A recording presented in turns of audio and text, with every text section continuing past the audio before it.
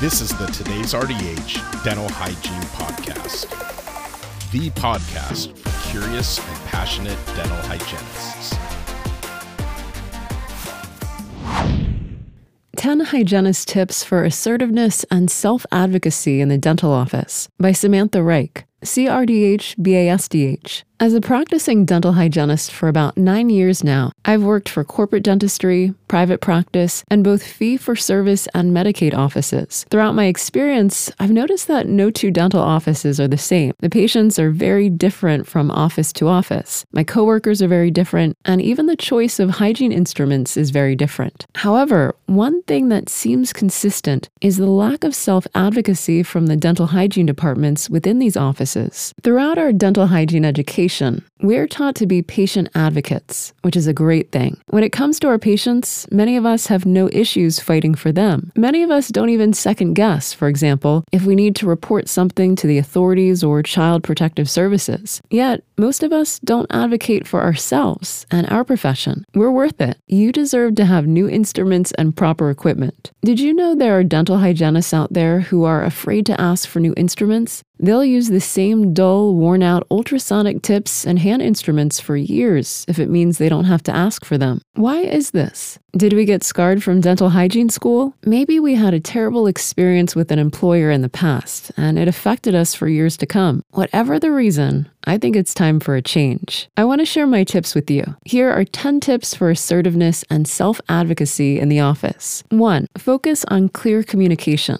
A lot of things go unsaid in the office and build up over time. If something's going on, communicate that. How else will they know? There's nothing wrong with communicating how you feel. I've run into this with several hygienist friends of mine. They're upset about a situation or someone is constantly doing something that bothers them, yet they say nothing. Don't be afraid. Be a strong and confident dental hygienist. 2. Use confident body language. You're more likely to get a positive response when you appear confident. Stand tall and maintain good posture. Straighten your back, relax your shoulders, and make sure your arms aren't crossed. This applies to morning huddles, proposals to your doctor or office manager, and patients. Good posture also builds self-confidence. 3. Maintain eye contact. It may seem unimportant, but establishing eye contact enhances the effectiveness of what you're saying. It also makes you look and feel more confident about your communication. Who doesn't want to be effective and confident? 4. Express your professional opinions with clarity and the correct tone. Sometimes your opinion can be misunderstood depending on the tone of your voice. Trust me, I'm a New Yorker. This used to happen to me all the time until I finally understood that perception really is reality. 5.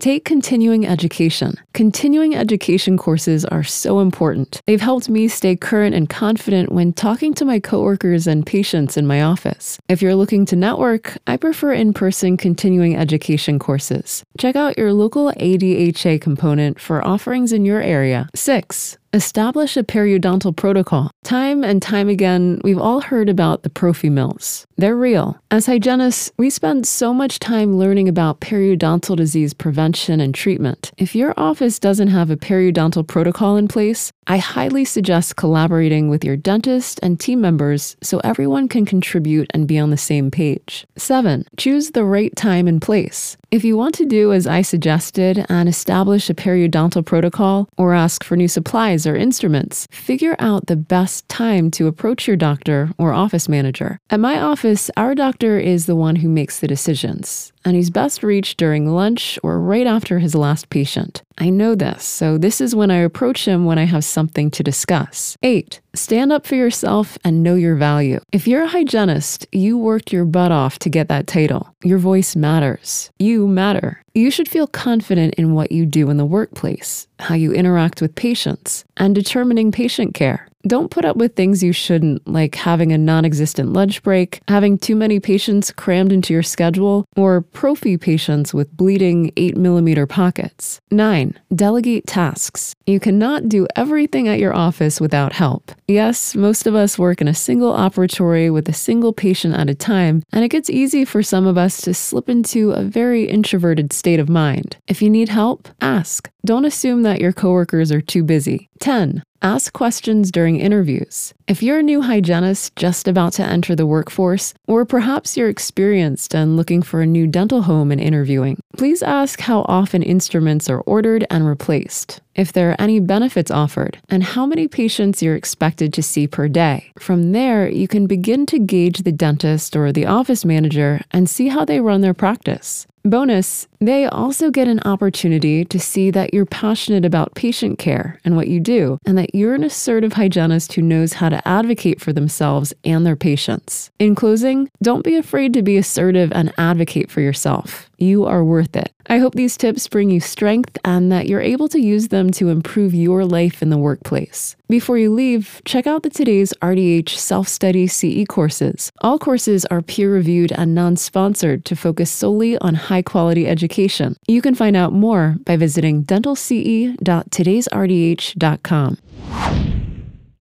Thank you for listening to the Today's RDH Dental Hygiene Podcast. Subscribe on Apple Podcasts, Google Podcasts, Spotify, Stitcher, or wherever you listen to your favorite podcasts.